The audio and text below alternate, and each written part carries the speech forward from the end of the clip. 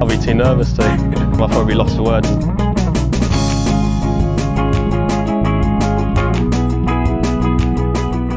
Hello and welcome to another edition of the Lost Words podcast. We are on a bank holiday Monday, which is always nice, well rested, which means we can get it out slightly earlier, Jason.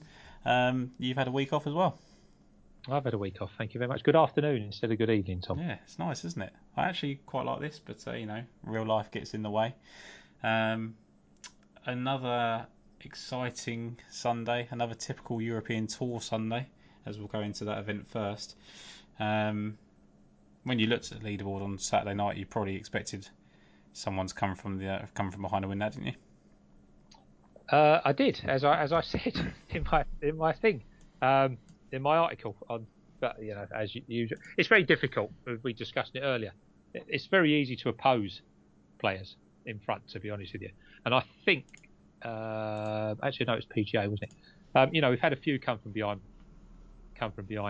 winners on the European and the PGA. I think, in fact, I know we get onto it, but I think Cantley was the first in 14 tournaments or something to hold a joint or clear third round lead and go on to win. But anyway, European Tour, they do what they do. Crans was absolutely awesome. I mean, rivaling Valderrama, not quite getting there, but definitely rivaling him. And it bit back. They although Rasmus obviously shot low yesterday, it bit back on Saturday, and Sunday wasn't easy either. I thought it was an absolutely fantastic tournament. It really asked a lot of questions of a lot of people. You had a mixture of players up there. It's unfortunate that I wasn't on the right one. To be fair, look, we discussed earlier, the winner made a lot of sense. He came off the pace. He shouldn't have won anyway, should he? Bernd Wiesberger was extraordinarily unlucky in the bunker on 18. Should he have been in the bunker? No.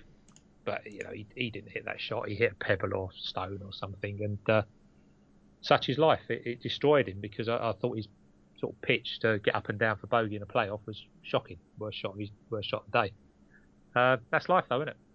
I think what that meant to him, that making par there. Not only is it a win, but Ryder Cup.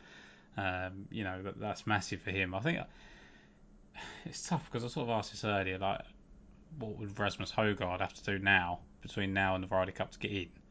But it seems very, very harsh now to leave Wiesberger out. I mean, Poulter and Sergio are locks, I think. So you're basically all vying for one. If Lowry falls out of the automatic because Perez or Wiesberger does something, then he's going to get the third one. But it's very open if Lowry stays where he is. I almost think that Harrington probably wants Rose just to do something over at Wentworth because it makes it easier because you've got kind of Wiesberger, you've got McIntyre, you've got Stenson coming back to form at the right time, you've got Højgaard that's playing very, very well. I think he's probably too young and too early, but Wiesberger's won 9 times, or nearly would have won 9 times the European Tour. He won yesterday. 5 times I think it would have been in the last sort of 3 years. It's ridiculous, isn't it? Yeah, he's playing well. Yeah, it's a hard one, isn't it? I've no idea which way they're going to go, and I'm not going to even guess. No. I just hope they don't get Rasmus along like they did with Rhys Davies, get him to drive a buggy and completely screw up his career. It's I don't know. I mean, it's tough, but I think that would have a massive impact on him, and I hope, and we'll obviously come on to this in a minute, that he bounces back this week and has a really good week, because it'd be a real shame for him to sort of, because he didn't like you say, he didn't chuck it away and it was nerves that got to him. He hit something in the bunker, or and it was quite unlucky to even bounce in the way it did as well. So I don't know. Højgaard done well. Obviously, you shoot at 63 on Sunday, and you give yourself a chance, then great. Sean Crocker, the same old thing about him, isn't it? He's led the strokes gained approach for the 3rd time now in 5 starts. The other 2 times he missed the cut. So flying around 70 is not going to get the job done. Not with people chasing you down like that. So tough. To be fair to Crocker, I mean, he missed 5 or 6 putts that, okay, yeah, he does do that, but they were tight. I mean, they weren't far off at all. But like you say, yeah, he's done it a lot now, and it's just hard, isn't it? I mean, he's the type of bloke that you're going to want sitting 4 off the lead, at sort of 20-1 overnight going into the last day, and hopefully he doesn't see a leaderboard. I don't think he does anything particularly wrong. No. Well, that's what I was going to say. Is like you say, it's so tight, isn't it? I think now, he had the chance. Was he 3 behind last weekend going into Sunday, or 2 behind, and he had the lead this weekend. And like you say, I don't think he does an awful lot wrong. It's just that the weakness of his game has always been putting, which means he gives himself something to do on Sunday every time. I think the fact he's had these now 2 experiences back to back, I think that's massive. He's not someone that's always in contention and throwing it away. He's just someone that's always hitting the ball well, and so he's always in the forefront of people's minds. He opened with a 71 on Thursday, so that's just as much cost him as the 70 in the final round. And like you say, he was unlucky with some of his putts, but you need that to improve throughout the course of the week to not rely on the luck of those going in. So I think he's going to win soon. I think it's going to happen. I don't necessarily think that he's someone that if he wins, it's going to be floodgates open, because I think there's just the putting is invariably going to be something that always holds him back. But the main skill set is his approaches, and that is always going to stick with him, hopefully. So I really like his chances anywhere. It's just going to be the luck of the greens, I think. But I think there was a lot of players that kind of impressed. I was quite impressed with Matthew Jordan. I think that he takes a step forwards. Sort of both times he's kind of had a chance to get in contention. He's shot under par. He's not quite done enough. 69-69 over the weekend, as opposed to 67 or whatever. A really low round like Rasmus had.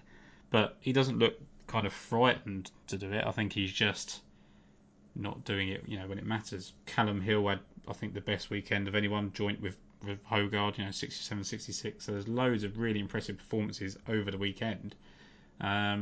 And like you say, I think it was just a really, really good tournament. I think, the fact that James Morrison opened with a 60 on Thursday, and the winner only shot 3 better than that at the end of the 72 holes. I don't think the score over the 2 or 3rd round was Burmester was 11 under, wasn't he, after 2 rounds? So It was very consistent scoring. I mean, it's got to kind of 17 and 20 under before in the past. So I think it really, really settled well. I mean, it looked quite cold over the weekend, so that helped. But yeah, I think great tournament, and sets the next couple of weeks up really nicely. I think the schedule looks really good for the next few weeks. Yeah, can't argue with you. Yeah, interesting. Like none of the leaders on day 2 done anything day 3. I think I said they were 11 over for their front 9 combined. Wow. That was Burmester, Sullivan, and Dietrich. So a couple of winners there, and a non-winner. And then the same again sort of happened Sunday. Matt Jordan, I've actually sort of made a little note for him this week just to keep an eye on him.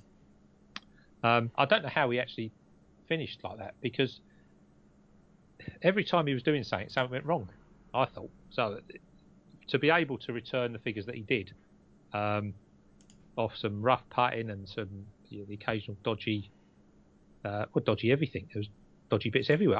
I'm very impressed that he managed to get there, and players that can do that without doing anything special, I think, they're definitely ones to watch, aren't they? I wonder whether he needs a bit more experience on the bag himself, but he'll know better than me.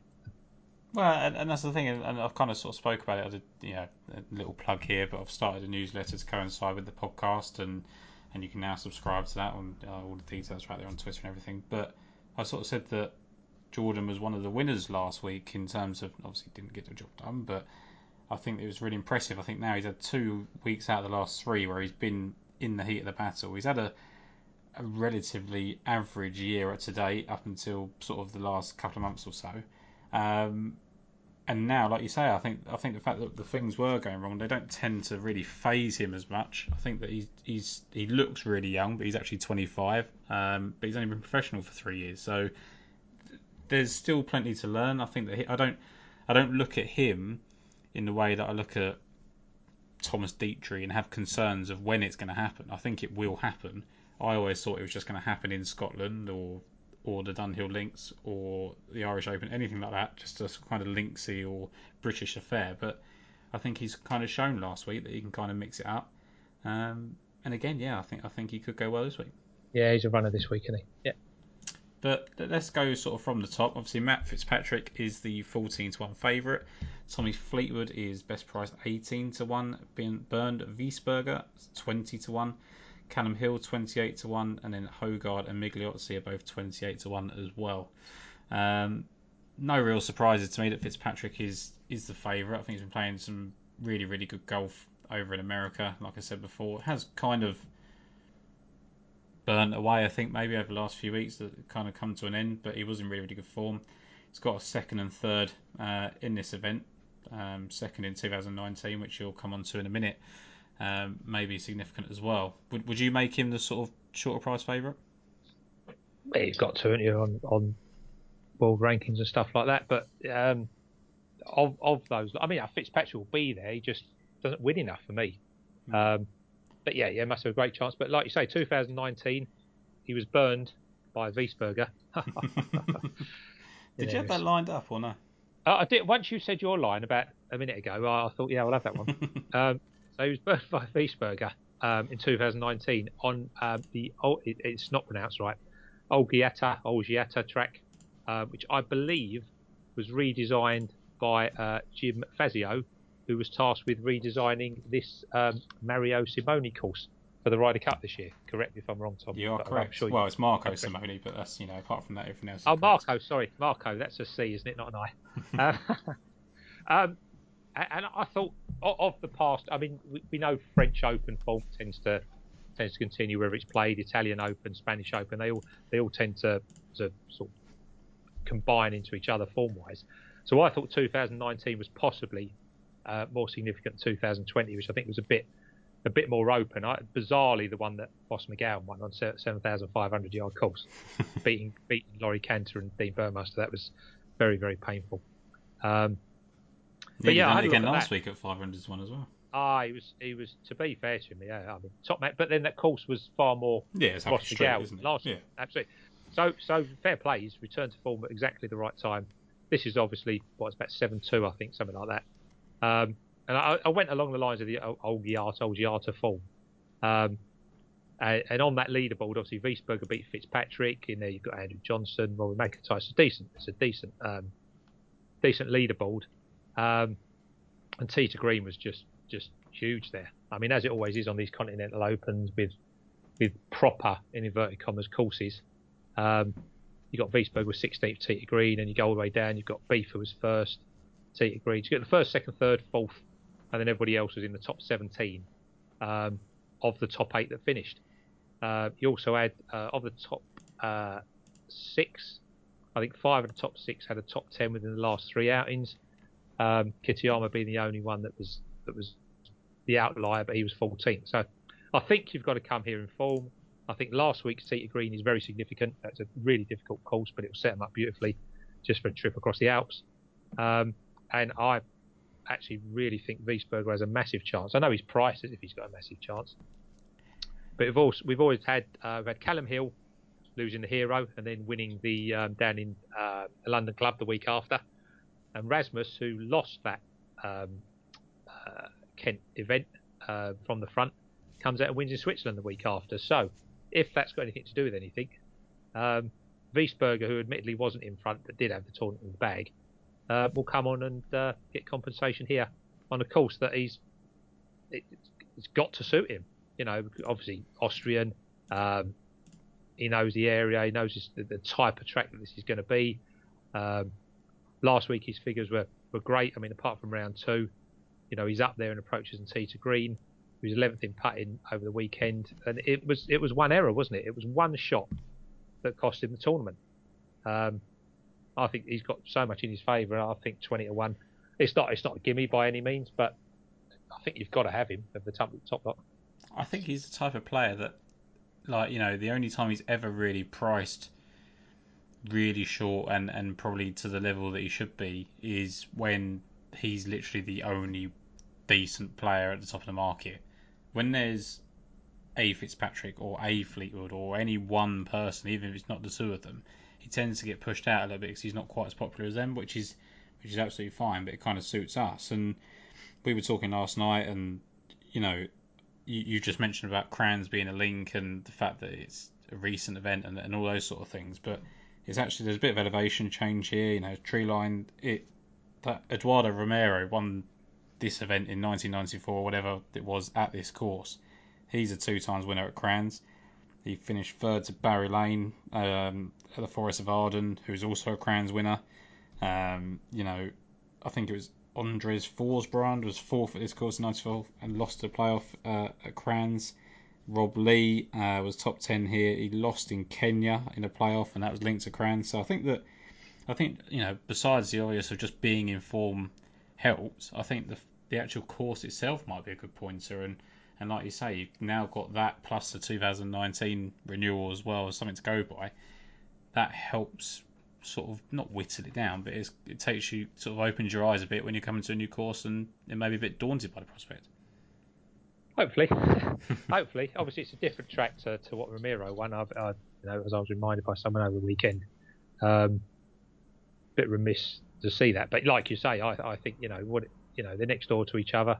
They're not a million miles away from each other, and like you say, there's a few trees on this course, a bit of water by the greens. The greens don't look that big, but on its sort of initial look, like I say, I think if you take last week's form, and I prefer 2019, then hopefully you can't go that much wrong.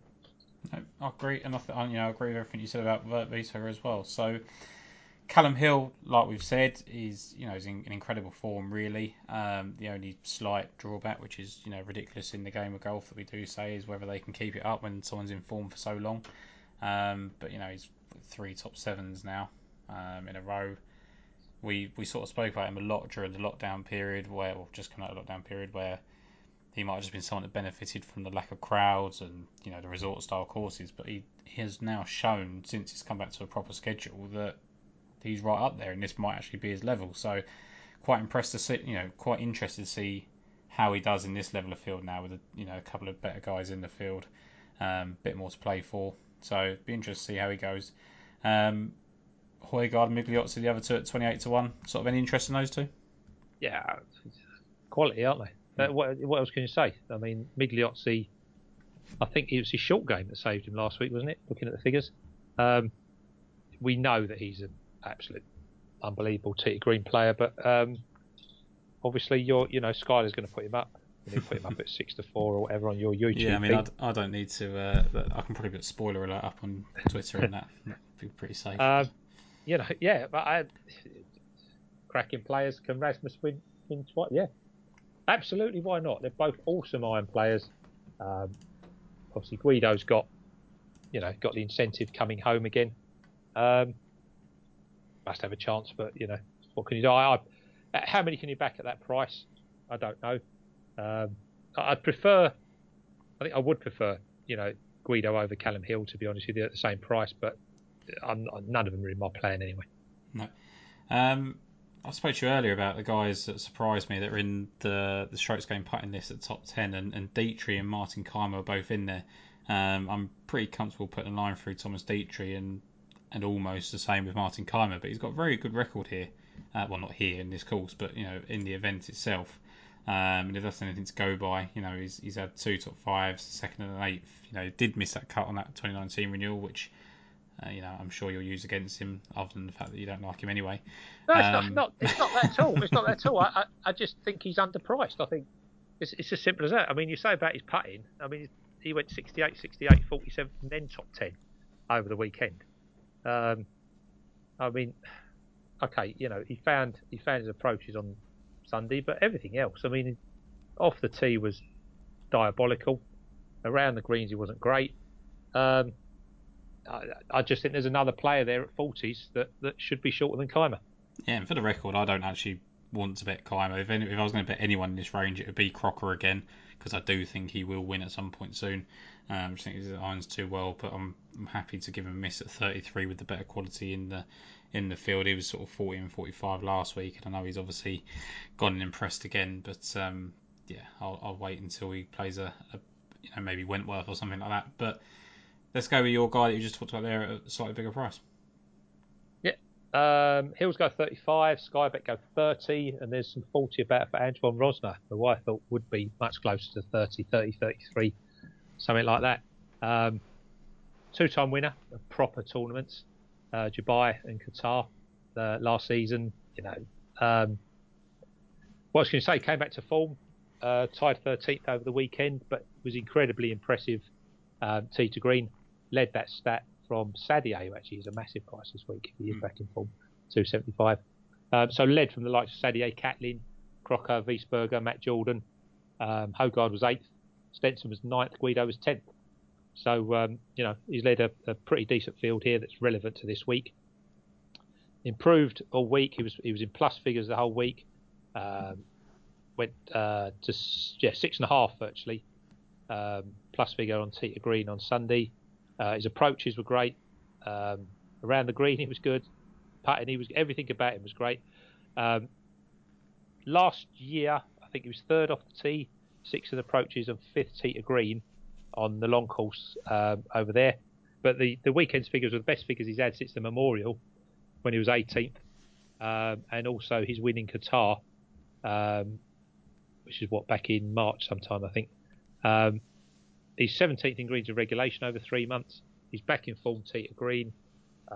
He's got form. I think he's got form where you want him to have form, and he's got no problems with the class of the event. So you talk about somebody like Sean Crocker, who can mix it, but obviously hasn't done it in the grade. Rosner has done it in the grade. Plenty of Alps form, loves it round here. I'm struggling to see a negative if he is back. We look at his best. Look at his best tee to green figures, which is significant this week. Like I say, I mean overall he was 12 and a half plus figure of tee to green last week. Go back to the Scottish and Irish Opens, 4 and 9. Memorial he was 9. I mean everything about him just suggests that he's right back into form. I'm struggling, Tom. I just think 40-1 is completely wrong. Well, I think the thing I kind of like about it as well is that when you look at, he only made 15 birdies last week. I know there was an eagle in there too, but I kind of associate him with someone that just gets on these massive birdie runs, and if he can limit his mistakes, he'll get there. But it was quite a clean card. I mean, you think he's probably a little bit of rust there. I mean, he played over the Olympics, then he had that little run over on the PGA Tour, and he's sort of been here, there, and everywhere, hasn't he? Yeah. So I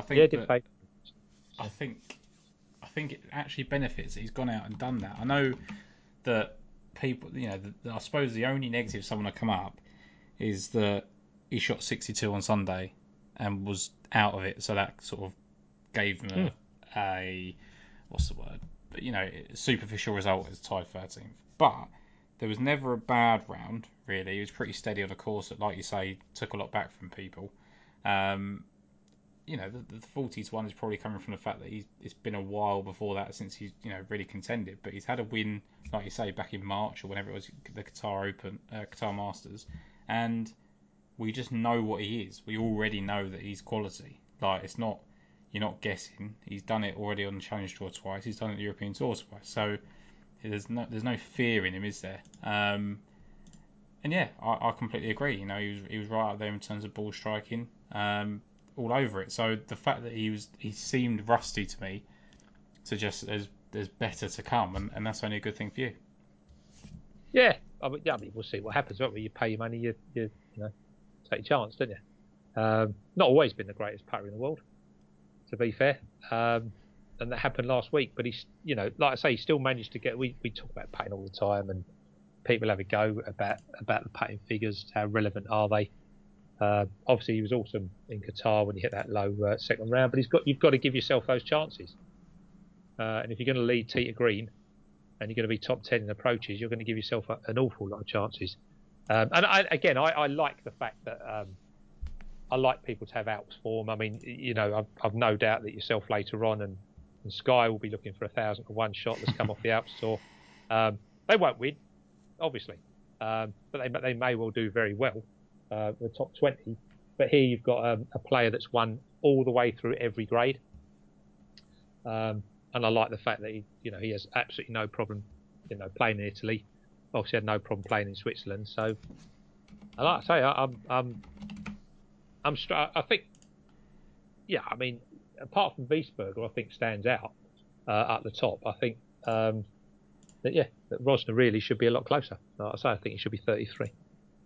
I can get on board with that. There's quite a range now of of players that people would like to oppose and are not quite sure on. I mean, Armitage we spoke about off air, and I sort of said that I used him as an example of he shouldn't be the same sort of price as Rosner, but I did respect his chances. I mean, he was 10th in this last year, like you say, slightly different track and all that sort of stuff, but I think that helps, and he was tied 7th last week, played very, very well. He's hitting his irons well, so be interesting to see how he gets on. But a couple of players here for me. John Catlin was the first one I kind of looked at yesterday, because we basically say that John Catlin's overpriced every week for one reason or another, and he just doesn't seem to get the backing.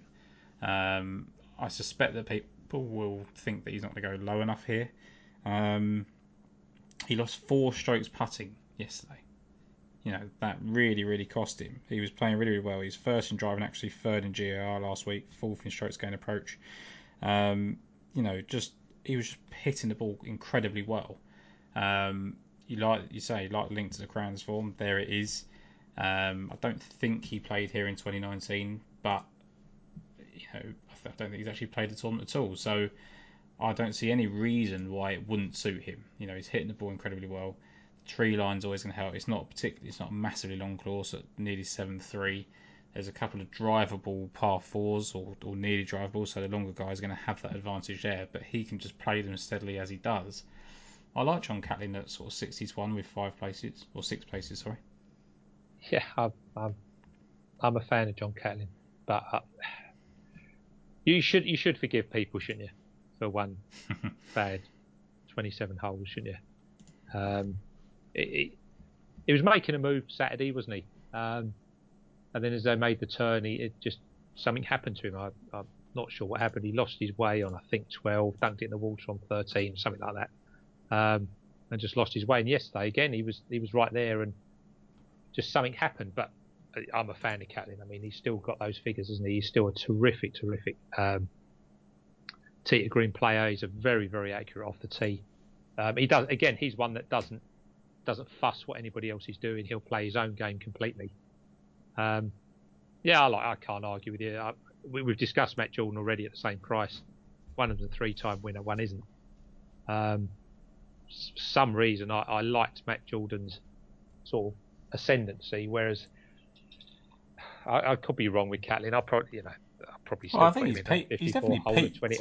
Like, there's no doubting that. I don't think he's going to get.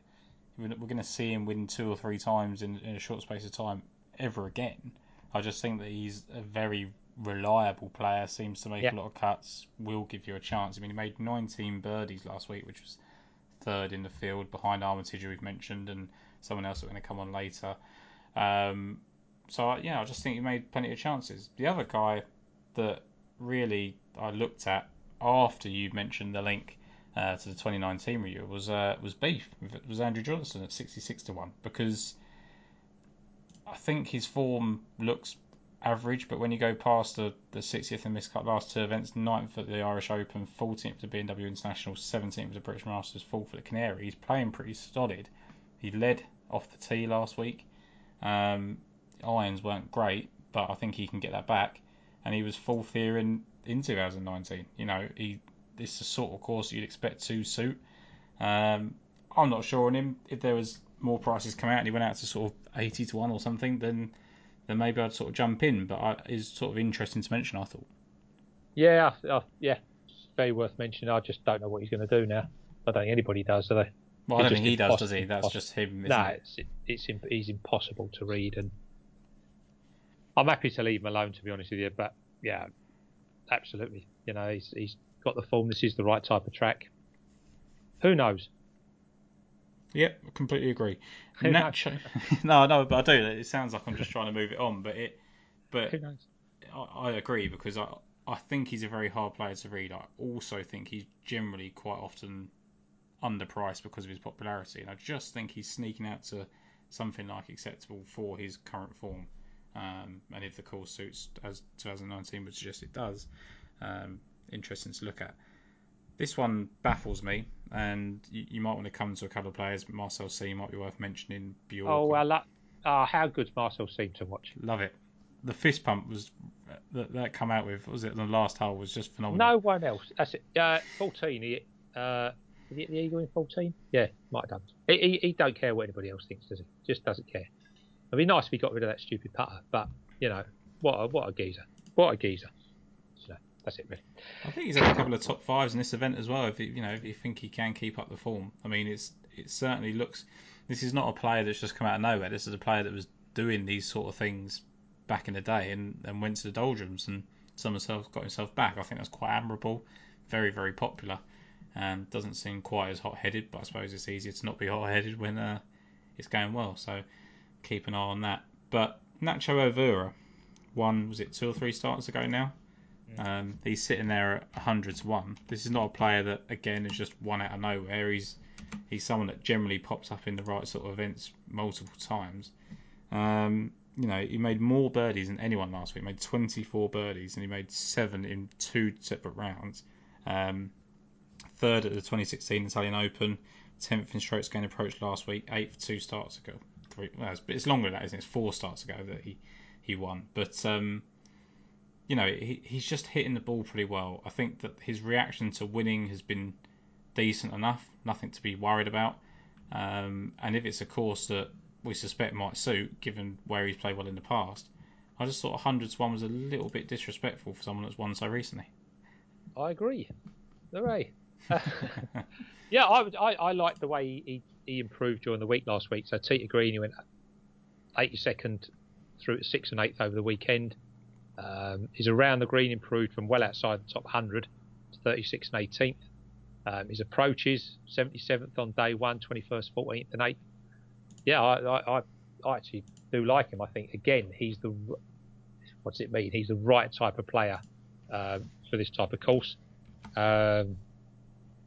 You mentioned he's winning Wales. You've got people like Beef, for example, who love playing that type of course as well and have played, we think, on a relatively similar course in the Old Yata.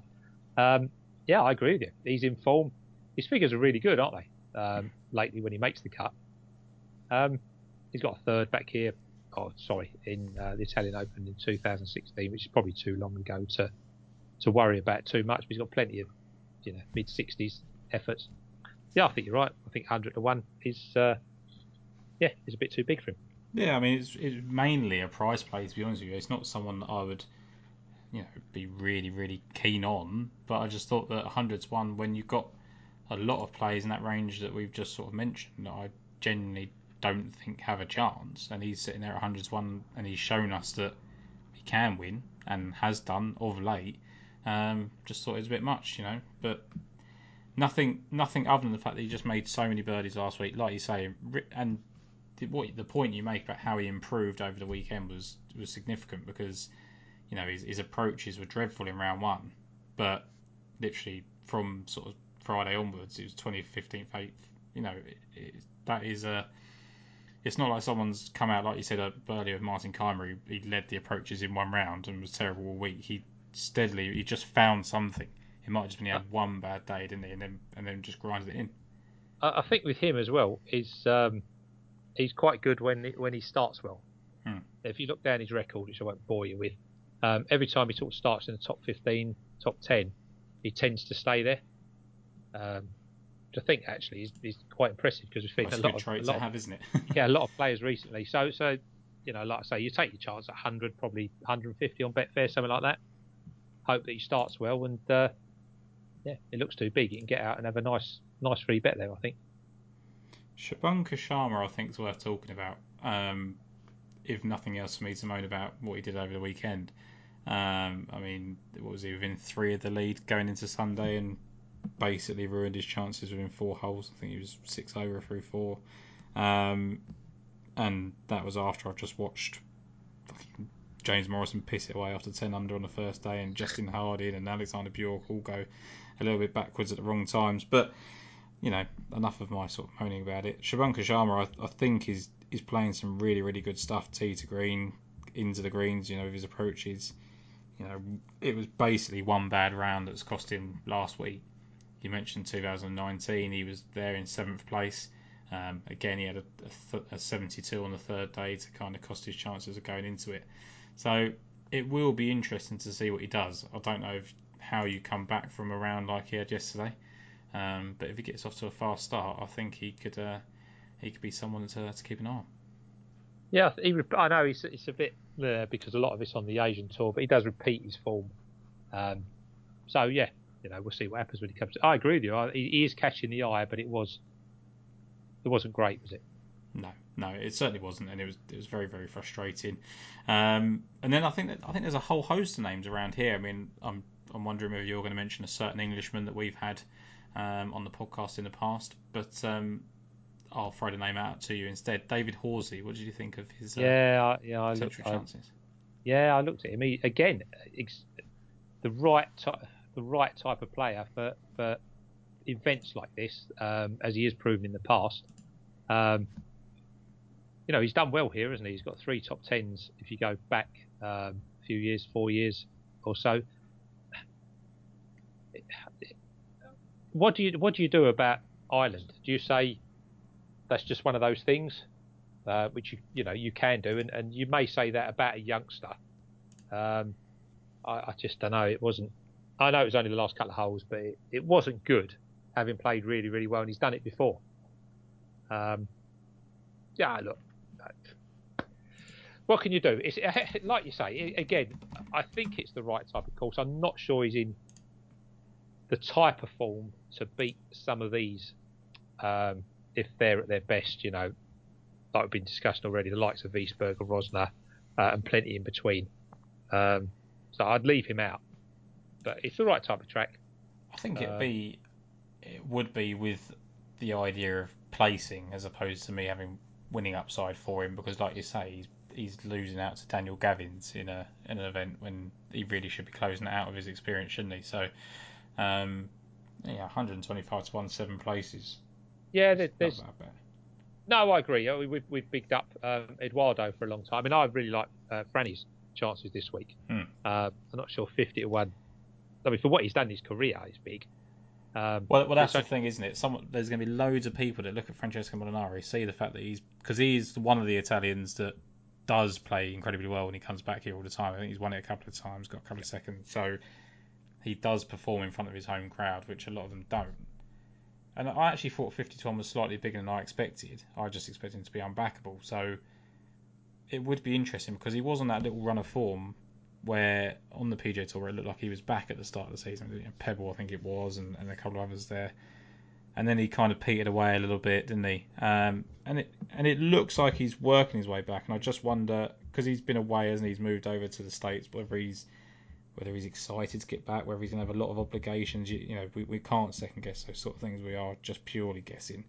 So there may be a lot to do, but like you say, his numbers were decent last week in terms of his approach game, and he shot 64 in the second round. It's just the rest of the week wasn't great.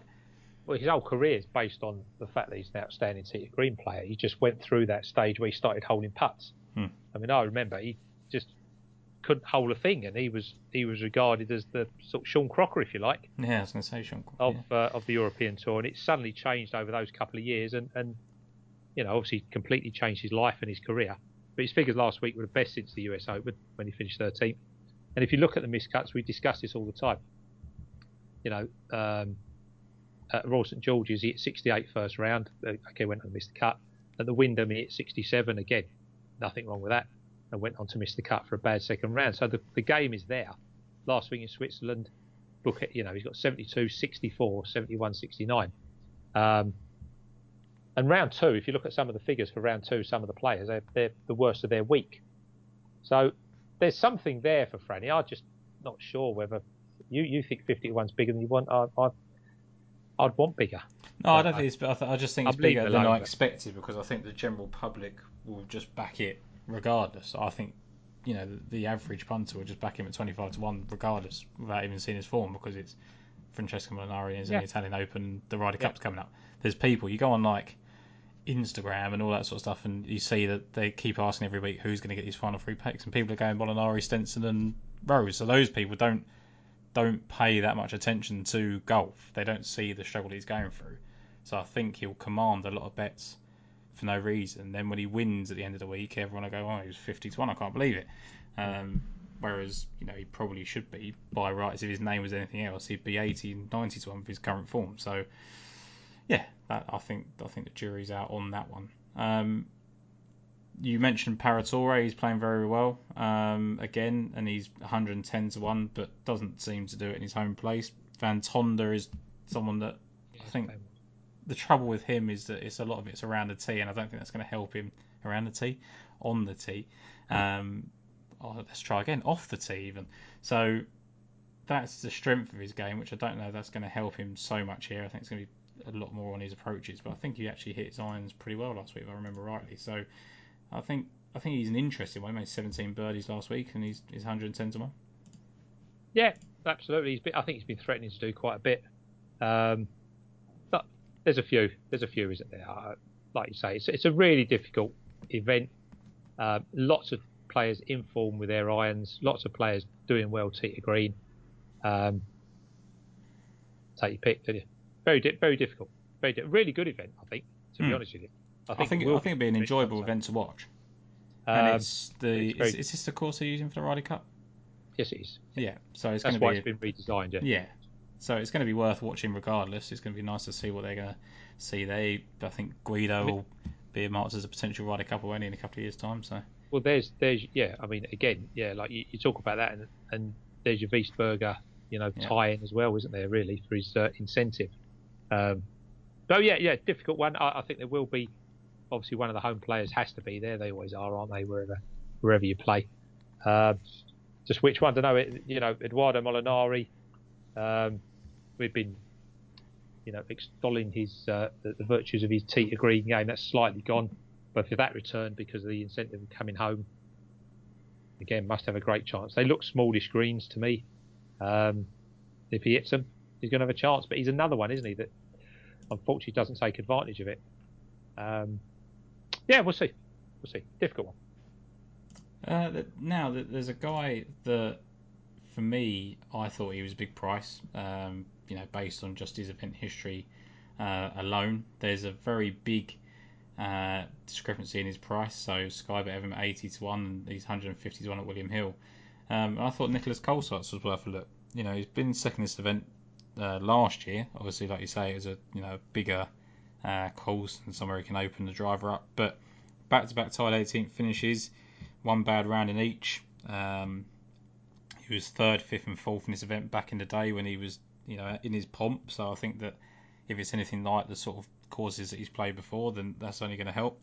He's 19 birdies last week, same as Catlin, third behind Elvira.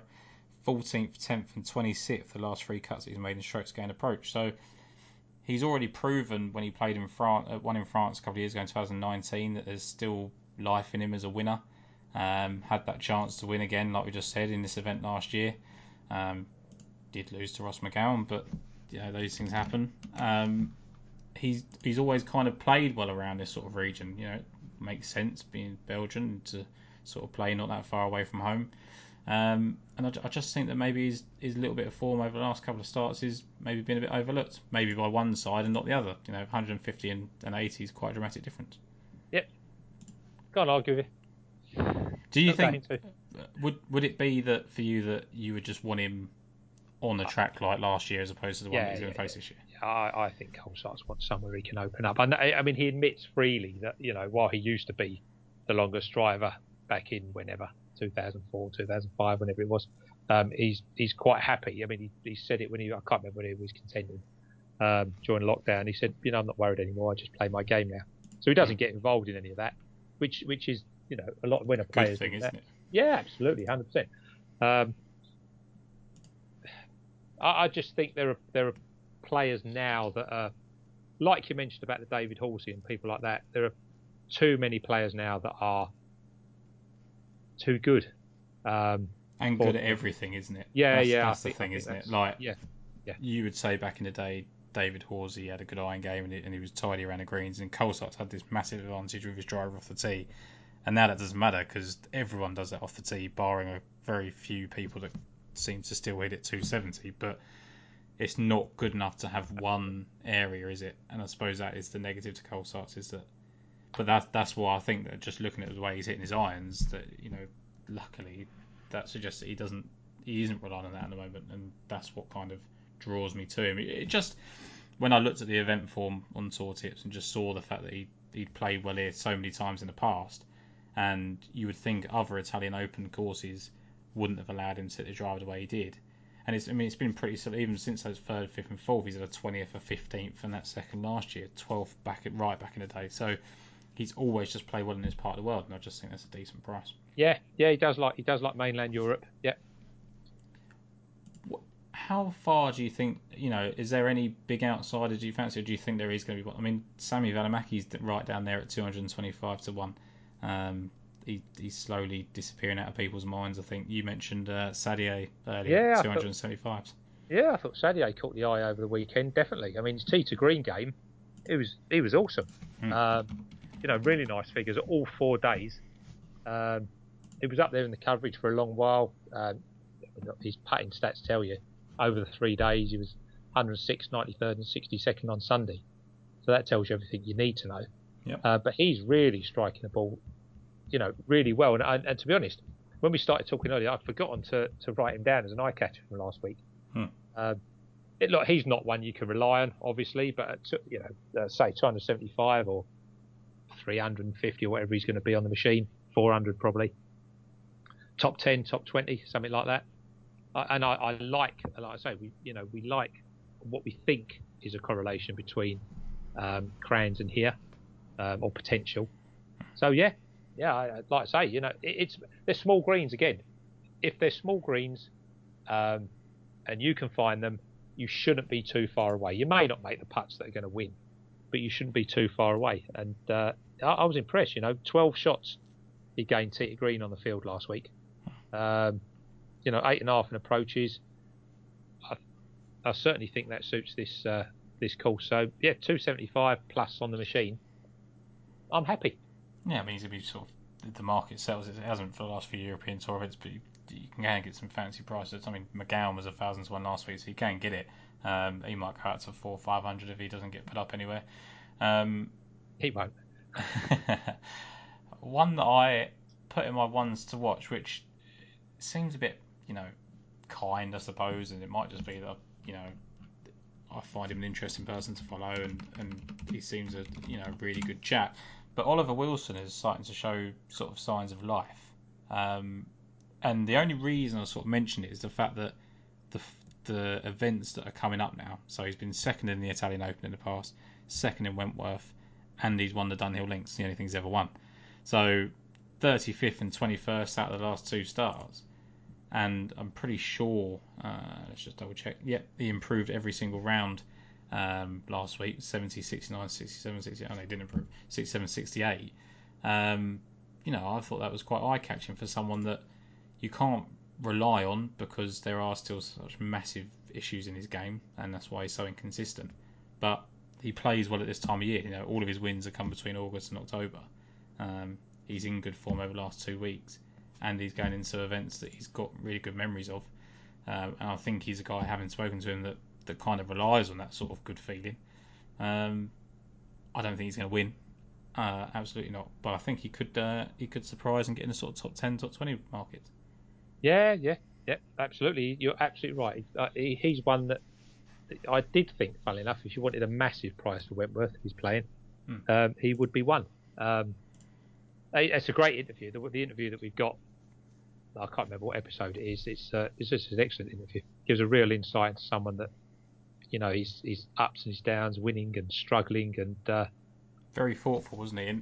And I put it to him once, and I sort of said to him in that interview, I sort of said, "Did you feel you were misused in the Ryder Cup and stuff like that?" And he sort of chuckled and said, "I've never sort of been asked like that before." And then he gave a really thoughtful answer on it. And I do think that sometimes that gets in players' way when they're that thoughtful, and I think that might be something that he is. But I think when you look back at the career he's had and all those seconds he had, when he was right in his pomp, he was quite unlucky in quite a few of them. And then he had the massive, he had the driver yips. He's quite open about it. He literally could not do anything off the tee, and then I think Robert Rock helped him, and he got back into there. I just look, and he's just, he's made some, 17 birdies last week. I think he was 3rd in the field and 6th in 2 rounds. So, just there's just something there that I think is worth keeping an eye on, just for the run of events that he's coming into.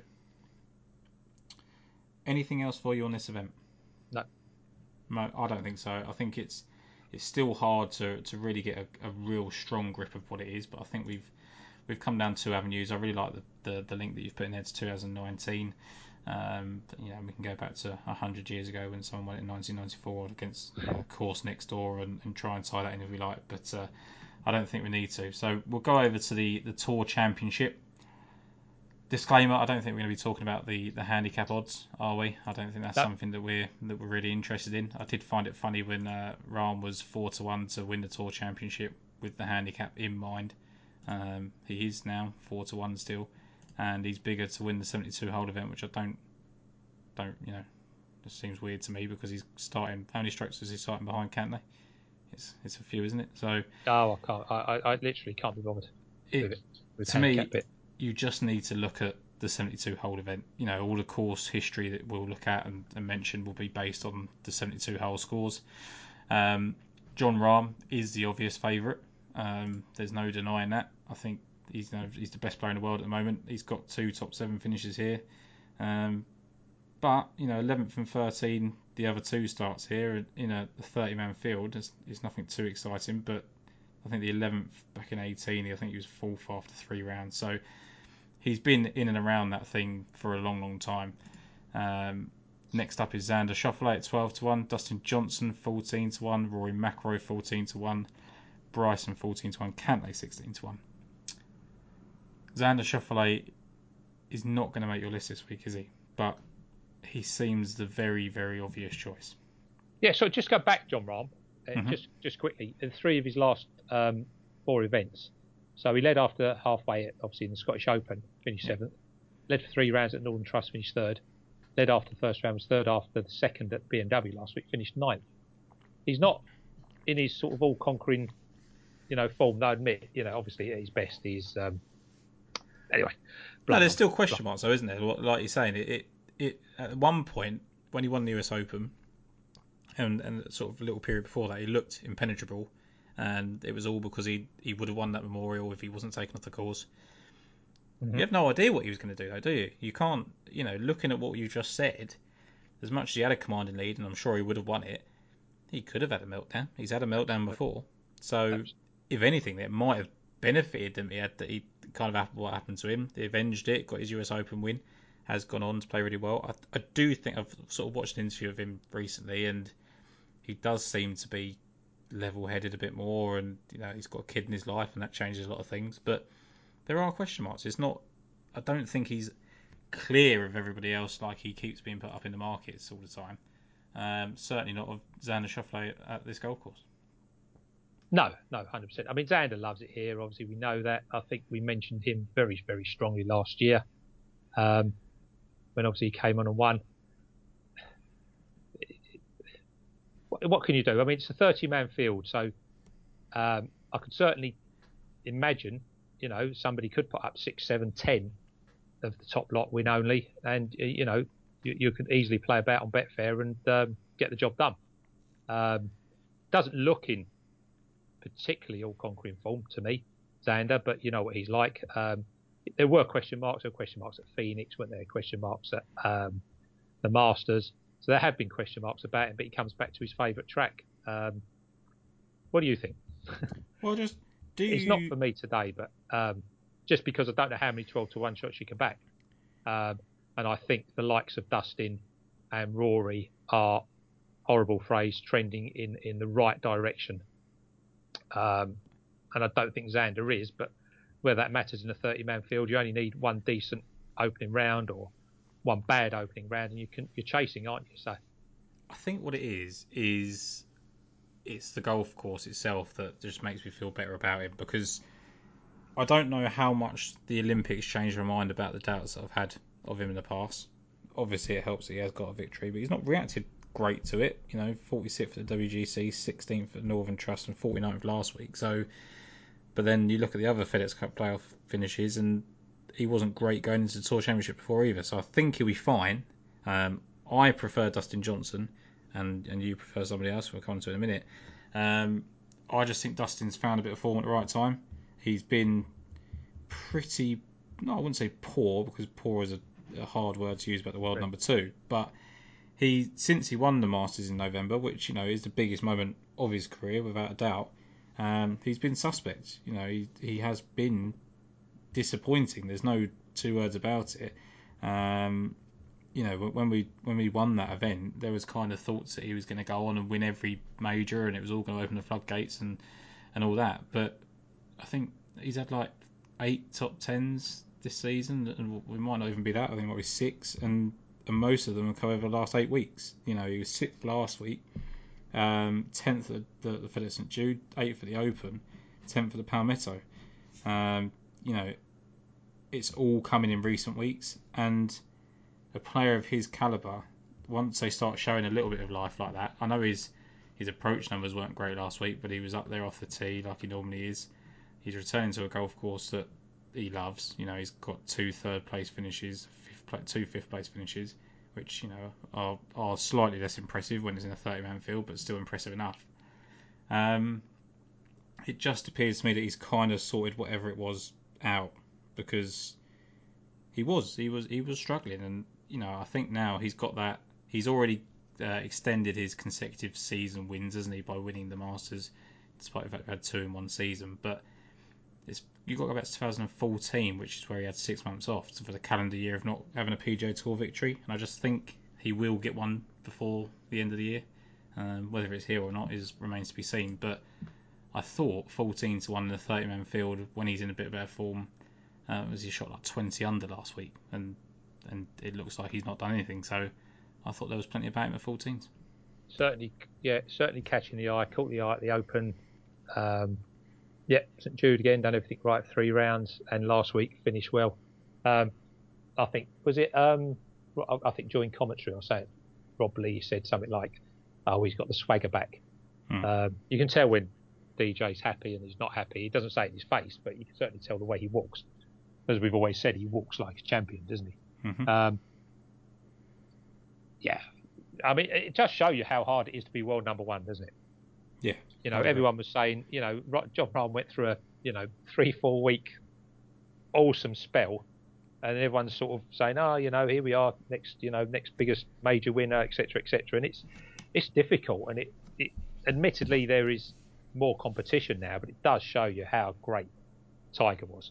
It just, every single year you can look at these and the standard is getting better, obviously, but to keep at number 1 at the top of there continually, and continue to win and get top 5s, challenge all the time is so difficult. And DJ's done that, hasn't he? He went through a decent period where he looked unbeatable, but it's a very, very, there are other factors outside, and you don't get many people where golf is the only thing that matters in their life. No. Many of these players, it's not, is it now? Xander's going through that. I don't know if he's still doing that mind thing with his dad and whatever. And he's finally sort of broken his duck, if you like. So it's interesting. Be interesting. Their attitude towards the game I don't think will ever be quite like Tiger's was. So it's really, really difficult to be number 1. So we have a go at Dustin, or for being out of form, and he's not really, is he? No. He's got numerous top 10s and top 25s and stuff. And there's nothing wrong with what he's doing. He's just not finishing it off. But yeah, last week looked to be a sign. But he hasn't done it round here. He hasn't won round here. And at the price, like we say, what price? It's a 30-man field. Probably 8 to 10 of them are unlikely to win. So we're talking about 20 realistic contenders that can actually win this tournament. How are they going to react compared to where they are in the FedEx rankings? If they're in second, we said this last year, I'm sure. If they're in 5th going into Sunday, but they can't win the FedEx thing, how motivated are they? Do they give that 100% to try and win the tournament? I'm sure they do, but there still must be that in the background.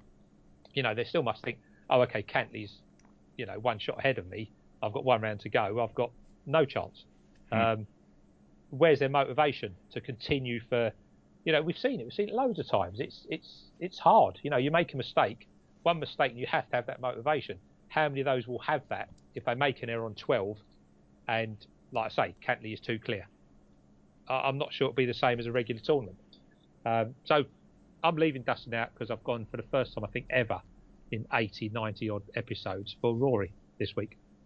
I think he's you know more about Rory than I do, but everything looks like it's getting there. There's bits and pieces of every facet of his game that seems to improve now every single week, and he obviously comes to a course where his recent record, if we go by a recent record, it's as bad as people beginning with P winning the whatever it was that we spoke about a couple of weeks ago. So Rory, obviously, in the last 4 years has gone 1-7, 1-7. So clearly he's going to win this week. But he looks right. He looks happier with his game, doesn't he? To me, anyway. But over the weekend, Sunday, he played a lot better. There's something there. He's better off the tee at the moment.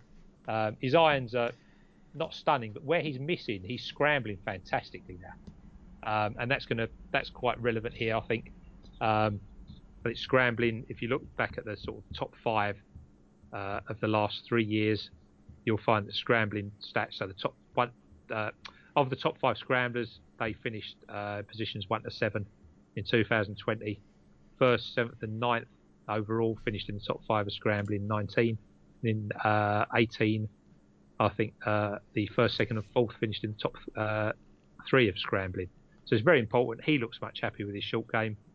Par fives count massively. Hatton and Scheffler were prominent last year, as was Koepka in 2019. Rory's, never going to be far away on par fives. Putting, interestingly enough, possibly cost a few of these their chances over the last couple of years. JT, Rahm as well, Scheffler definitely, and Morikawa we know can't putt anyway, except when we really oppose him and then he putts like flipping demon. 10 strokes. But I like Rory. Yeah, when he was 7th, he came off a 12th at the BMW, I think, and a 65th on the Northern Trust. I know it was a different track. Yeah. When he won, he was 19th at the BMW. 2018, he was 5th at the BMW, and when he won, he was 42nd at the BMW. I know it was a different track, but he looks right to me. That 43rd, 4th is very reminiscent of a half decent showing last time, and I think he's in slightly better form. So at is there 14? I don't think there is. Is there? Is there 14? Yeah, there is. You can't get on that, but it'll be 14 on Betfair. So 12, 14, first 5. I think he's absolutely rock solid. I think the one main thing I'd say about Rory McIlroy is he just likes his golf courses, doesn't he? He does go back to the same ones. He won Quail Hollow when it wasn't quite right, because that's just what he does. It's where he performs. And I agree with almost everything you say about the short game. Looks in really good stead. I think he was 10th in strokes gained putting last week. His chipping's definitely improved. Off the tee, now that I think he was 2nd off the tee last week, and that's reminiscent of Rory McIlroy of old. There was one shot that was horrendous that he got away with. He was on sort of a downhill lie, I think, and he tried to cut a freewood into there and hit it terribly. And I think there's still some to work on in his approach game, because he is going through a transition still. But his irons, whilst they're not the strength of his game at the moment, they're not horrendous. He's not like he's losing tons of strokes, so I wouldn't worry about it. And I think, like you say, if it was another golf course and I didn't think he was so good at this event, I probably wouldn't agree with you on so much. But I think just the fact that you're playing him on this golf course at 14-1 in a 30-man field, when we basically say that whenever he gets to 20-1 or 25-1, he's too big in any event anyway. Why not take 14 about him at a course he absolutely loves after he just had a good result? Yep. Other than that, I don't really have too much to say about the Tour Championship. I don't like the format. I don't really get why they go all season long the way they do and then just completely skew the points. I mean, Finau shouldn't have the chance to. I love Tony Finau. I'm so glad he won. Don't understand why he's in the hunt for $15 million, more so than someone like Colin Morikawa, who's been phenomenal all season long. So I don't like the format. I don't like how heavily each event gets sort of weighted. I think they're going to do that. You might as well just get to a certain point in the playoffs and then just restart with the points. But it is what it is. Scotty Scheffler was interesting at 25-1, just purely because I never I never find him value. I always think he's too short because you're pricing on the fact it's going to happen at some point. You mentioned last year that obviously the putting cost him. He finished second in the 70-hole scoring. Go on, Sorry, Tom. Go on, sorry. no, you go. You carry on. Yeah, the putting cost him, but he led the tee to green, I believe, as he always does. And he was second, I believe, in the proper tournament, was he not? Yes. I think it's 12 under, didn't he? Yes. Yeah, 3 shots behind Xander. So, yeah. Sorry, carry on, mate. No, and he was fifth last week with his approaches, despite the fact that he didn't play very well. Overall, I think he's 43rd and 22nd, but it was really, really low scoring last week. So if I think Dustin shot 20 under and was nowhere near. So if everything wasn't firing, I mean, he opened with a 73, didn't he? So he had work to do and only got up into the 27th place. But his irons were great. He's returning to a golf course that he's got generally good memories on. That one, one standing, finishing second in that. So for me, I just want to take him. I've been waiting all year to have an event where I think, right, I might as well just plumb for him now. And I keep thinking it'll be in a bigger event, it'll be in a major, I'll just back him at 60s or 80s or whatever, and it just doesn't happen. So why not just take him at 25s when he might not even have to beat 30 people because Patrick Reed's probably not going to play, so he's only got to beat 28 other people. I'll take him at 25 to 1. Interestingly, over the last 3 months in par 5 performance, DJ, Rory, and Scotty Scheffler are tied 22nd. So I find it just a bit of that is weird, isn't it? It's very strange. They're I think they're the 3 we quite like off the top. Just very, very weird.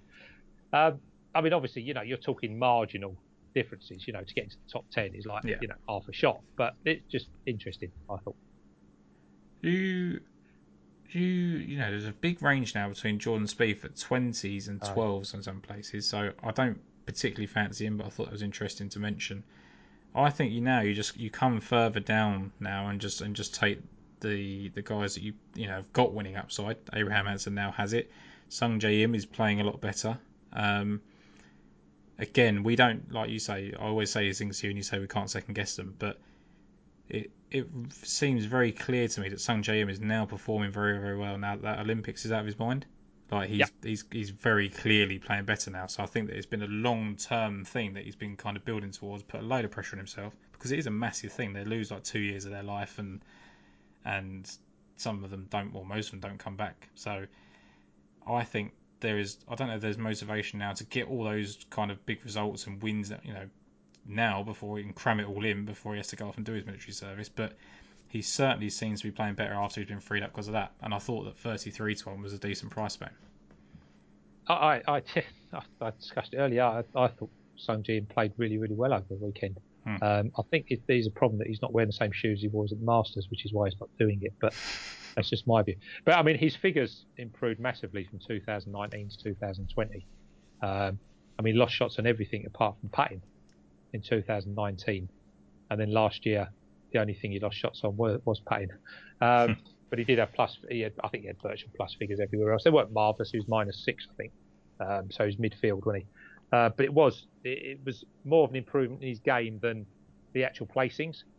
And yeah, I agree with you. I think he's striking the ball very well. He's very, very difficult to predict, isn't he? You don't know what he's going to do, but he makes a ton of birdies. Last week, he was absolutely fine on with everything, with his iron play, his approach play, everything he's putting. I actually quite like him. I don't know what speciality bets you can get in a 28-man field, to be honest with you. I mean, top tens are probably, going to, Lord knows what they would be. But yeah, I agree with you. I think 33. Again, and I'm not knocking Scotty Scheffler, but Sung Jae Im is a winner. Scotty Scheffler isn't, and I appreciate that he will win, but Sung Jae Im's a bigger price. I know there's variables, and I get all that, and Scheffler's iron play is so good. It's just a matter of when he grows into his own body. It's huge, isn't he? He is huge. Yeah. Interesting enough, though, Sung Jae was first after 36 here last year as well. So you mentioned that the big improvement statistically, but he also has, he shot at 64 in the second round, and didn't finish it off. But yeah, he's now got the thought process of I can shoot low here, and I've led after a round. Yeah, the point about exactly. So what the point was that from 15th to 12th, it wasn't necessarily just which in a 30-man field is minuscule. It was the fact that it was a much better performance, and I think he's performing extremely well at the moment. So there's nothing wrong with 16. You go top 25 Wyndham, but then go 16th, third in the first 2 FedEx tournaments. Nothing wrong with that at all. It's a lovely way to approach this. Not sure whether he's got the temperament for something like this if it comes down to the heat of the battle, but 33 to 1, 28-man field, I'm happy. Yeah. There's also a case you made that you could just try and chase the place money in some of these outsiders. I mean, Sergio has been playing exceptionally well without much returns, I think, really, for what he's been doing. His ball striking has been excellent. He's played very well on this course in the past. I think it did have a bit of a change recently, which would affect maybe the fact that he lost in the playoffs in 2008. So bit of old form there, and he's gone 3 top 10s, which are not as exciting when they're in top 30s. But I just think the way he's playing, and I think that the massive thing about it as well is I think he really likes to. Not only is he chasing a pick, which I think he's pretty much all guaranteed to get in the Ryder Cup, but I think he likes to justify it. Like he's had to rely on a pick again for the second Ryder Cup in a row. It's going to be against it's going to be from a captain that everyone thinks he hates, which I think they've all got over now. So he's now going to prove to everyone that he deserves it again, which he did last time, and then play very well in the Ryder Cup. I think there is just something about these people that they do just switch on at this point. And he was never outside the top 6 last year. He was 4th after every round last week, and he finished 6th. He had one terrible hole where he just got stuck in a bunker and had 3 shots out of there, which is Sergio Garcia in a nutshell when he's in contention at sometimes. So yeah, I think the 45 to 1 about him, the way he's hitting it in a 30-man field was pretty generous. Yeah, he was 55, and then Brad put him up, our guest from a couple of weeks ago. Yeah, thanks, Brad. Yeah, that's all right. So he was 55, which was big. But yeah, like you say, in this sort of field, he's hitting the ball extremely well. I'd prefer, I think you could probably cross out 10 of these, which leaves a 18-man field, something like that potentially can win, and he's one of them. I think there are doubts of those above. JT's playing very well, but there's something not right there, is there? His short game suffering, and he's lost putts here. I think the last twice that 2009, 2020, he's lost strokes gained putting. I wouldn't really want to be on Brooks Koepka at the moment, although if they somehow pair him with Bryson, that should be a laugh. Morikawa was huge at 25 in a 30-man field, but he's been shocking, hasn't he? I think there is an injury there, isn't there? The way he's been playing, because I know it is variable in the way that he hits the ball, and he hits the ball really well all the time, but he's putting sometimes. I'm assuming Louis Oosthuizen you're ruling out because of his dodgy neck, and he's kind of gone off the ball, hasn't he? Patrick Reed is out, I think. So there's another one. Stuart Sink is not going to win the Tour Championship, despite the fact he's had an incredible season and deserves to be mentioned in everything for all of the awards. Kevin Na I've really liked recently. He's always overpriced, but his form at this golf course is pretty tragic, even though you would correlate the Wyndham with the Donald Ross design, and he plays very well there. He's just never done it here, so I don't see that changing. I think he's a creature of habit. The only other one is Erik van Rooyen. The way he's playing is exceptional, isn't it? That he's hitting the ball better than most. I think he was first in strokes gained approach last week. I think he was up there in tee to green as well. And he's just been on a tear, isn't he? He got that win, in low grade at Barracuda, but he was 37th at Wyndham, where he was better than that after a couple of rounds.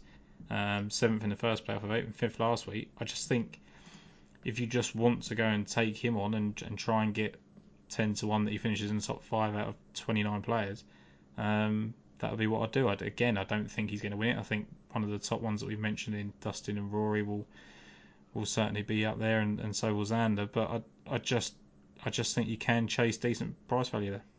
Yeah, fair enough. I mean, in terms of win extra, I think you do need to have had a run out here. You need to know what you're doing, what you're facing, what the media attention is like, because it's constant, isn't it? It's like, oh no, now you're 12th, and in 3 seconds you might be 9th, or you might be 15th, and I'm sure the players get totally pissed off Well, with it. and that is going to affect. You mentioned the fact that people will switch off if they haven't got a chance. That's going to affect someone like Van Rooyen much more than it is, John Rahm. As much as the fact that Eric Van Rooyen probably can't win the $15 million He will bonus, have a go at winning the tournament. He's gonna have to go. He's desperate to do it, and any improvement he makes, any financial improvement he makes, is going to be really distracting. And if the strangest thing happens and he's right up there and in the mix, then I do think that could get to him. So, in terms of that, would be the concern, is if he got right in the mix and somehow the others went away, that he'd would shoot himself out of it. It's funny how they look at it, and I haven't looked into it enough to know. But I just was listening to Van Rooyen's interview yesterday where he said, "Oh, I'm going to be whatever behind Patrick Cantlay, but I'll give it a go." So rather than thinking, I know obviously it's baited at the money. I'm not sure how much they need, but in terms of the money, it's this handicap rubbish. But it was interesting to listen to him say that that's how he looks at the tournament, rather than say, and I'm sure they will, rather than say, I'm going out to try and win this tournament on a stroke play situation. I know it doesn't matter, but the fact that they're already going into it going, I'm 6 behind Cantlay or whatever, behind Rahm or whatever, it doesn't matter. It's slightly concerning, as far as I'm concerned, but I suppose it is what it is. So that's my only issue with that. If that's the mentality they've got, and they start chasing because they're 6-7 behind, lots of things can go wrong around here. Yeah. As I say, we've said what we've said about that's the why format. Sorry, Tom. That's why I think the experience is vital. Yeah. Because you need to put that away from you. You just got to play your game. You can't be. We discussed earlier how brilliant it was when we saw KH Lee on the 18th. All he needed was par. Yeah. And I don't know what the second shot was. It was just shocking. And his chip out was shocking as well from the rubbish. But you saw him. They knew where they were, didn't they? The leaderboards are up there. They knew where they were, what they had to do it. But now you come to the final. I'm not sure that thinking like that is really the way to go about it. And that's what we're up against as punters as well, I think. Yeah, and I think that's the thing. I think that, like you said earlier about having a look at it, I'm basically just repeating what you just said, is that it's not just the course and seeing the course, it's actually being in the situation of what is happening with your ranking. Like, as much as we don't think Eric Van Rooyen can win it from the position he's in, if he gets into the top 5, that means an awful lot more than what it did a week before. And I don't think Eric Van Rooyen worries too much about money, but it matters a lot more to him than it does Rory McIlroy, Dustin Johnson, etc. So there are just so many. Without being in it and without speaking to someone that's been in it, it's hard to tell how they approach it, other than the sort of clips they give us in interviews. So you kind of have to take them at face value, I suppose. But I think it needs a revamp. They need to do something to it. I don't really like it. I used to just prefer it when it was what it was before. Sorry, Tom. Just interestingly, looking at data golf, the bottom 25 of course history, on based on strokes gained at the course, etc., includes Daniel Berger, who you would think would actually be better than that. Bryson, who we haven't spoken about, because you're obviously clearly avoiding it. Patrick Reed, who doesn't play. Patrick Cantlay and Kevin Na have all got negative figures, strokes gained overall at their history at this golf course. So obviously Xander leads, but it was just quite interesting to see that. No, I think now we'll talk about. It seems a bit backwards, but we'll recap what happened last night. I think that we saw Bryson and Patrick Cantlay go at a golf course in a very different manner, a very different approach. Both went toe to toe. Patrick Cantlay putted like Tiger Woods of old, gained nearly 15 strokes on the greens throughout the week. We didn't think he could possibly back up the 6 strokes he gained on Thursday, and he did 5 strokes on Friday. So it was just great to see. But I do think, as we've both discussed off air, that the Bryson thing is actually getting. It's just getting beyond like annoying now about how against him everybody seems to be. I mean, when I watched him and I was watching it live when he asked Patrick Cantlay to stop walking, he didn't say anything offensive. He didn't shout at him. He didn't get frustrated. He just said, "Patrick, can you stop walking?" And Patrick Cantlay's come out and said that he was walking fast because they were put on the clock and whatever. He didn't do anything. There was nothing outrageous about that comment. He's asking someone to stop walking while he's trying to hit a wedge shot, which is, any golfer would do. I mean, I'm sure Sergio Garcia and someone did it at the Masters not that long ago. I think it was Justin Rose and hitting out the thing, whatever. It is ridiculous to get on his back about telling someone to stop walking. If Patrick Cantlay told Bryson to stop walking, Bryson would get stick for walking. That it just does not make any sense. And Bryson should have won that event yesterday. There's no two ways about it. If he had, he had a couple of putts that kind of missed, and the chip shot that we discussed that kind of let him down and cost him a lot. He should have won that event yesterday. And then now all it's going to be is talking about the fact that he asked someone to stop walking, and like you said earlier, someone hollered at him on the way out. It's just getting beyond a joke with Bryson DeChambeau now. Yeah, look, we're not heavily politically involved in what goes on, and there's obviously stuff that goes on in the background that we don't hear about, but it is getting very, very silly.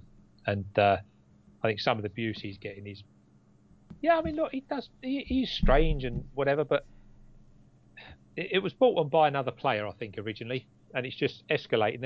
I don't think that when someone's, I mean, you could see how much he wants to win. I mean, it's very interesting. I think Justin Ray put a tweet up, which I've lost now. I might be able to find it now. Oh, Tony Johnson, my apologies. DeChambeau's back nines within contention at majors and prestige events this year. US Open 44, St Jude 41, PGA 40, Masters and Players 38. So that tells us, that there is a story there. But equally, there's things going on that I don't think he should be suffering. I mean, he's just lost a tournament. He's walking through the tunnel or whatever it is, and he can still hear people, cheering Cantlay or whatever. And I'm not saying he's lost it, but like you say, there were situations he didn't take best advantage of from his play. Let's put it like that. And he's entitled to be angry, no matter whether we think he's shit at short game or not. He's entitled to be angry, and someone to shout out something like, go on Brooksy or someone like that is just. It's not football. We just don't need it. And I know people said, "Oh, look, it's just talk, and you should be able to ignore it." The man's gone through 4 days of trying to win a tournament, and he does 4 hours after, and he does this and he does that, and it was intense with Cantlay. You saw Cantlay shake his hand. They weren't looking at each other. No. They don't particularly like each other. No. I don't think there's a lot of the PGA players don't like each other anyway. Well, I think that's a general thing on the PGA side. I don't think there's any, the couple that I've spoken to on the podcast, there's no camaraderie on the PGA side. They've all got their own. They travel with their families. They've got their own RVs. They all rent their own homes. They don't need to be friends. We see it in the Ryder Cup. That's what it really annoys me at the moment. That everyone's like, "Oh, you should put Webb Simpson in the Ryder Cup team because no one else will want to play with Bryson DeChambeau, whereas Webb Simpson would be nice enough to do it." It's like, for God's sake, they'll put it aside for one round. Anybody that plays with Bryson is going to get this massive, unique advantage off the tee they never get before. I'm sure some of them will quite enjoy that at some point. I imagine he'll play very, very well at the Ryder Cup at some point. Like you say, I think the trouble is that he doesn't deserve the abuse he's getting now, and I think he's always got a little bit more abuse in it, because you read from some players, and you read from a lot of the journalists that know him and met him. He's very, very polite, loves the history of the game, loves to share his experiences. I think there's a good person behind him. I think he instigated this thing with Brooks, which doesn't help. And I think he did it because social media is rewarding 40 million a year, and I don't get that at all. Yeah. I think that's what's happened, because you see all these people now coming out on Twitter that are just making comments that don't need to be made, and just talking about to people and offering support to people they never would have offered support to and stuff. It's quite weird.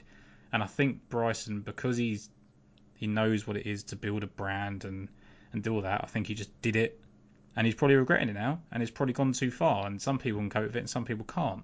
And I don't see the need to just keep dogging him. Like, when he does something stupid, when he tries to get relief for a fire ant, mock him like he's being stupid.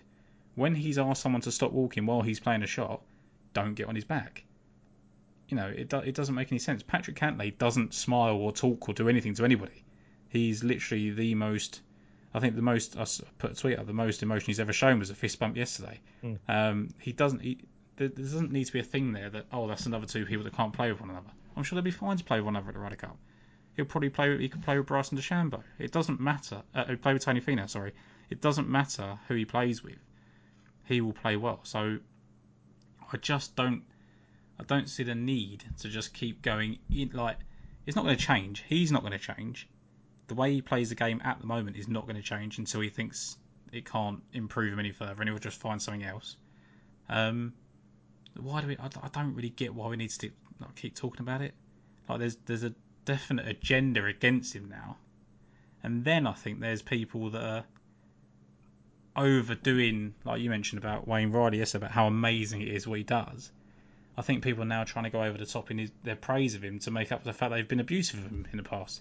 It's just all getting a bit out of hand with him in social media and in the media in general. Yeah. So that's the part on Bryson and Patrick Cantlay last night. It was a thrilling final round, wasn't it? It was complete match play. Yeah. And it was great. They just went blow to blow. I mean, I think is it the 12th that was the par 5 where Patrick Cantlay laid up, and there was a lot of questions about the fact that he didn't go for it when he's one behind. I thought, well, he's made birdie on that hole every day. It's not a deciding factor this hole. He's got another 6 ahead of him. Guaranteed birdie rather than trying to force an eagle. So both of them played their games to their strengths. Patrick Cantlay made more putts than he's ever going to make, so that's how he got the job done. I mean, Bryson gained nearly 10 strokes putting, so as much as it looked bad, the ones he missed, and they missed them at the wrong times, it was like you say, it was his short game when he didn't take advantage of hitting brilliant drives that really cost him. That's my problem with Bryson, has been for the last however long we've been doing this. It's not feel, is it? There's no feel around the greens. There is no feel. Like I said, he was in exactly the same position on the par 5. He was short of the par 5 with his second, exactly the same as Sergio had about 10 minutes previous. Sergio went to the ball, scooped it up, bomb, bomb, bomb, 2 bounces, skidded, came back, and Sergio had done that 3.5 foot or something. Bryson has exactly the same shot. He just couldn't do it. He's not capable of doing it. And that's not a problem. It's just, what is the point of hitting the ball 390 yards or whatever when you can't finish it off? I don't see. Obviously, there are courses where this is a huge advantage, and he's shown that enough times. But I don't see how that is an advantage when you can hit a 320-yard drive and you're just as good with a, laying up, and you're just as good with a 70, 80-yard wedge, and you're more than likely to get up and down. I just don't get the advantage, and that's my problem with him. It's not with him. It's just the way he plays. And Cantlay, to be fair, he did have to putt like an absolute demon to win that. He had to make an 8-foot bogey putt, didn't he, on 17 just to sustain it. There's the point. Is Cantlay had to putt like that to win it, and yet Bryson can't take advantage of half the drives he has. No. And that's what I actually can't compute in my own head as well. I just can't compute the fact that had Cantlay not done that, Bryson probably wins by 3. And yet he wasn't that good. So I don't get where he's getting the scores from, not being that good, because he isn't. He isn't 3, 4, 5 shots clear of a Rory or a DJ on a course like that. And it's obviously something he does, and I don't see it. But fair play, Cantlay. Well, I think he just sets up all of the chances, doesn't he? So he had that bogey putt, didn't he? Like a 12-foot bogey putt, which was just nails. That was just bollocks. Anyway, sorry. He just sets up so many chances. That's all his scoring is. It's just that he almost gets to the point on the par 5s where he can't not make birdie, despite even if he hits a really terrible approach, because he's got 2 chances at it, and he'll drive the par 4, and it is an asset. But the trouble with it is that because you could easily say, right, well, he's really good with the drive now, so why does he keep practicing it? Because of the way he hits the ball and how far he hits the ball, he has to keep doing his speed training, and he had to keep dedicating and because it has to be so repetitive, and because if he if he takes his eye off the ball at any point, it's just going to go miles off the earth. He can't give up that time that he's putting into that driver. So he can't go and put the time he needs to dedicate into that shots around the green, because I'm sure he had feel as a college player, and I'm sure he had it as an amateur, because he was very, very good. So he needs to go and get that back. We say that, but he just keeps winning, and he just keeps contending for wins as well. So he should have won yesterday. Like I say, it's hard for me to understand how he wins by miles. If Cantley doesn't putt like he putts last night, he wins by 3 or 4 minimum, but not playing very well. And that's the thing, is it's frightening. We sort of say about certain players that if they could putt, they'd win by tons, and Morikawa would win every week if he could putt. And if Bryson figures out that a bit around the greens, does he become, I don't even know, is he world number one by that point? I'm assuming he is, because he has that advantage off the tee. But then Patrick Cantlay does exactly the same thing. He matches him blow for blow almost right up until the end. Not playing his best tee to green. He didn't play great tee to green yesterday. It's just that he was absolutely nails with the putter. So there is, as much as it looks a clear advantage off the tee, it obviously isn't. It's just a repetition of it, where there's scores out there, and when there's low scores available, par fives, drivable par fours, he gets it, and it works on enough courses per year to help him. But would you consider that he's that much in advance of a DJ or of a? I mean, they can all drive these. A DJ, Rory, Scotty Scheffler hasn't proven it yet, but you take those two for example. He seems that when they're playing well, and when they drive these, and when they putt well, you can see it. Mm-hmm. You just don't see it with him. It doesn't change. It's like one mode, isn't it? I think the advantage comes with the fact that he just has those shorter irons out the rough all the time, and it's the speed aspect as opposed to the driving. I think the driving makes it look more important. Yeah. I mean, they had a shot. I think he was on a par 5 out the rough. He was, and Radar said, "Oh, it's right down the bottom or whatever." Because he changes his view, whoever the player is, doesn't he? Right. So he said it was right down the bottom, and it was 230 or something. And he smashed it to the back of the green, and they were, how marvellous that was. And then his chip was crap because he didn't know what to do. And you just thought, well, what's the point? He can't hit it out the rough 239 yards and stop it by the pin. No. It's impossible, yeah? So he's going to have to chip from out of the rough or have a really bizarre putt that he's not be able to read. So I would say 5 times out of 10 he gets it up and down. Whereas it needs to be 7. I would say you'd probably improve that if you'd laid that up to 80 yards. Any other player to an accessible pin would have left themselves sub 10 foot putt for birdie 8 out of 10 times. I just don't get it. So fair play to the man he can do it, and I can't work out how he's doing it. I think the thing is, it is a perfectly fine formula for the PGA Tour in general, and I think that it's going to give him a substantial career of wins. If he wants to go and win Augusta and win Opens and win US Opens when they're not just courses where the longest wins it, then he would have to make that improvement in his game. He would have to improve his wedge games around the green, and even his shots from 100 yards and in aren't as good as they should be. It's just that he just has so many of them that it doesn't matter. His iron game in general is fine. Like, I think his 7, 8, 9 irons, 5, 6 irons, whatever is fine. It's just that there is that weakness around the greens, and like you say though, every time if he had that, he'd be the best player in the world and he'd be unbeatable. So it's just one weakness on one player, I suppose. But I do the overriding point I think about Bryson is I think it needs to stop getting so just completely just heckling him at every event, and the media just needs to stop making the points about the fact that he's unlikable and he can't be played with other people, and it's just getting to the point where it's almost bullying, and it's just boring. I have to mute the word Bryson about 3 or 4 times a week because I just get bored of reading about him, and it's now not even him. I think he started it, and now I think it's just getting taken on further. But enough of moaning about golf media and doing things like that, because the more we talk about it, the more we're doing it as well. So, does that put a bow on the Tour Championship? Say again. Does that end our Tour Championship? Yeah, tour? I think so. Yeah, I think the handicap is all nonsense, isn't it? But like I say, who know? I don't know who's going to be up for it, but we'll see. Yeah, absolutely. Well, I will quickly run through my Italian Open thoughts or picks at the moment. I do like Sean Crocker, but I think he's slightly too short for the field.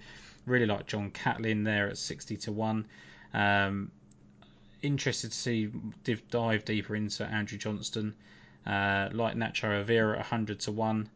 Shribhankar Sharma 125 is worth a look, and I really like Nicholas Colsaerts at 150-1 with 7 places. Over to you for your Italian Open picks. Rosner, who get on that 40 because I think he'll get put up and then he'll just collapse. I think he makes obvious appeal. I think he's the best bet on the card.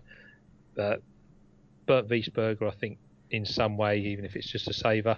Nacho Vera with you, and if he goes off to something stupid on Betfair, top 20 on Adrian Sadier. He played really well last week, with Franny down maybe, depending, I'm not sure yet.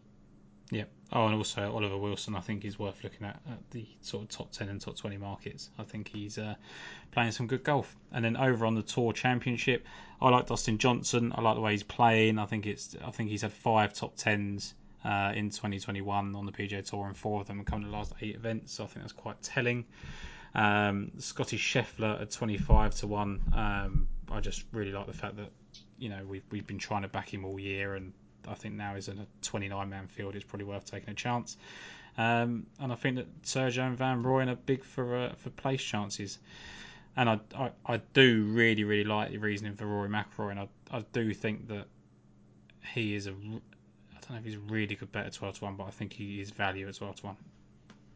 Yeah, potential for Sungjae Im, Scotty Scheffler, and Sergio, but yeah, there is only one I think this week, and for the first time it is Rory. There you go. We can piece that out that you've gone for Rory McIlroy for the first time in about 375 days of this podcast.